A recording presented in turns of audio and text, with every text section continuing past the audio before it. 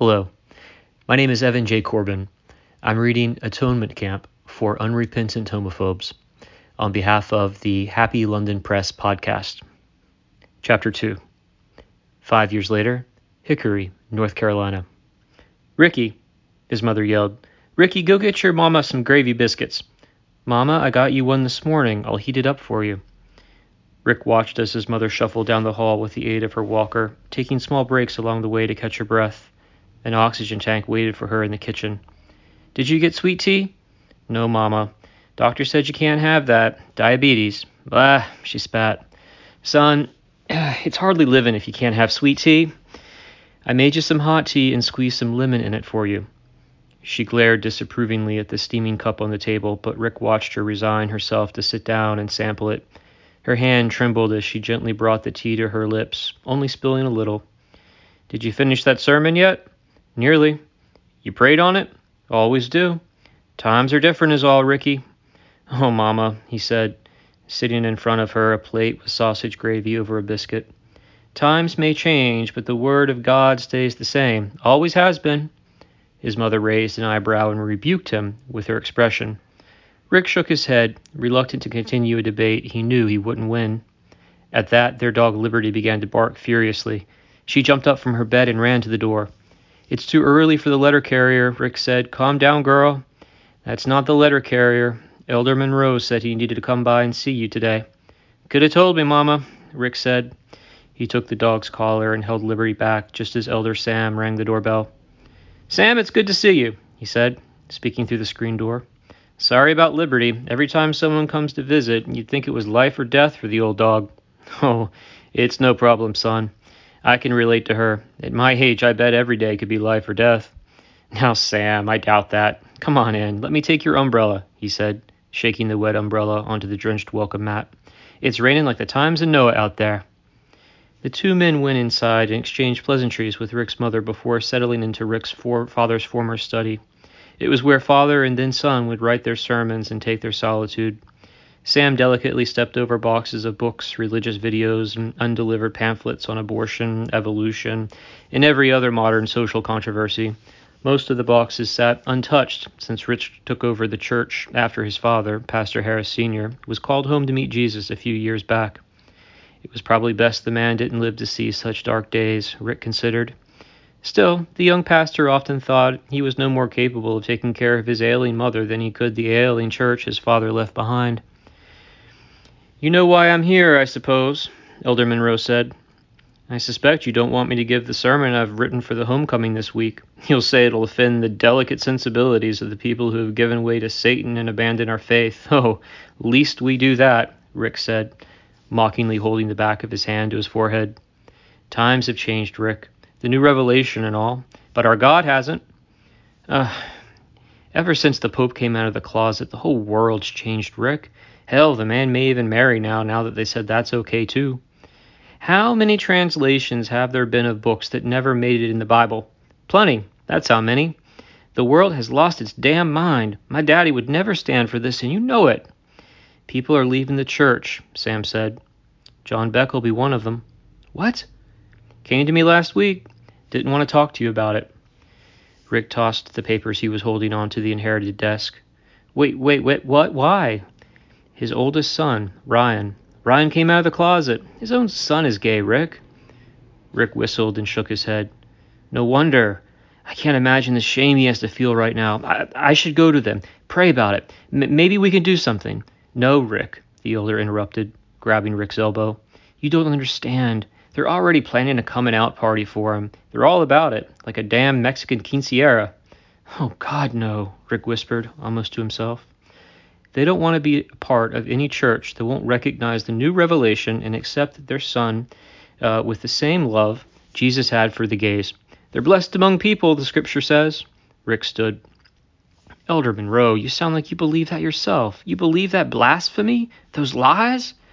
"I don't know what to believe." Sam sat back.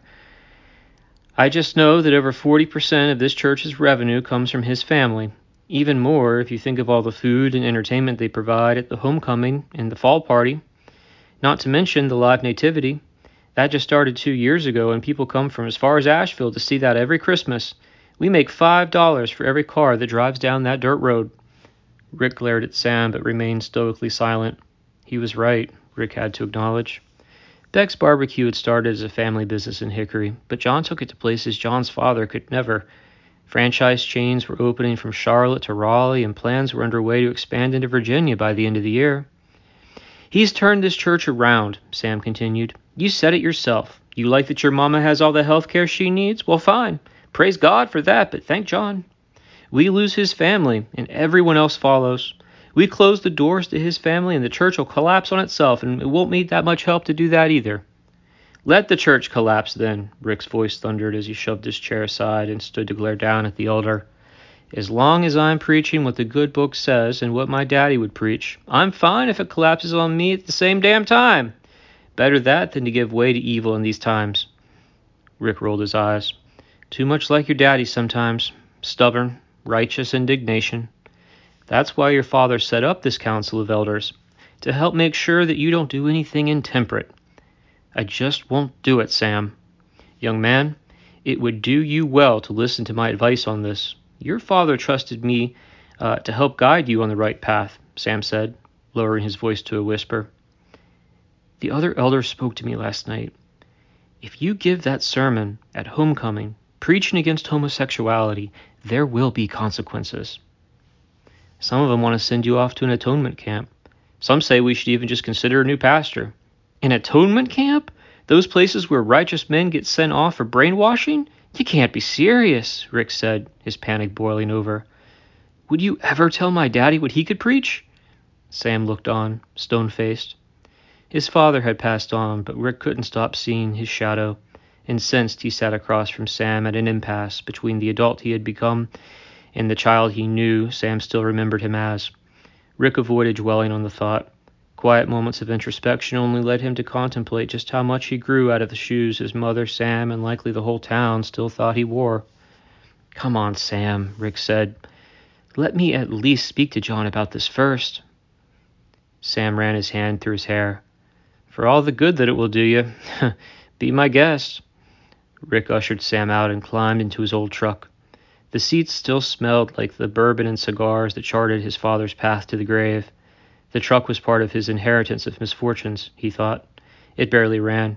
Crosses and Bible verses dangled down from the rearview mirror as if in constant intercession for the engine to start.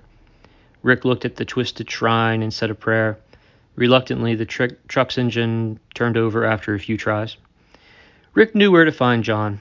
Despite his growing enterprise, he still waited tables at the flagship restaurant he had inherited from his own father. They weren't so much different, Rick considered. John's church was that restaurant. He dutifully greeted the members of his congregation just as Rick did with his own. Rick's truck rattled its way into the last parking space in front of the restaurant. It wasn't even lunchtime, but Rick knew people scheduled their meals by the time the pork was done smoking, not necessarily the hands of the clock. John, it's good to see you, Rick said as he took his Campbell University hat off to shake the man's meaty hand. John offered his hand with an apprehensive smile that told Rick everything he needed to know. Pastor, it's always nice to see you here. Come to bring some barbecue back to your mama? I'd be remiss if I didn't, Rick said. But I really came to talk to you about Ryan. John's shoulders sank. I expected you might. Come on back. The two men walked through the restaurant and into the kitchen. Rick passed by cooks dressed in white aprons who busily chopped pork and set potatoes to boil. The smell of stewed tomatoes and apple cider vinegar reminded Rick of his hunger.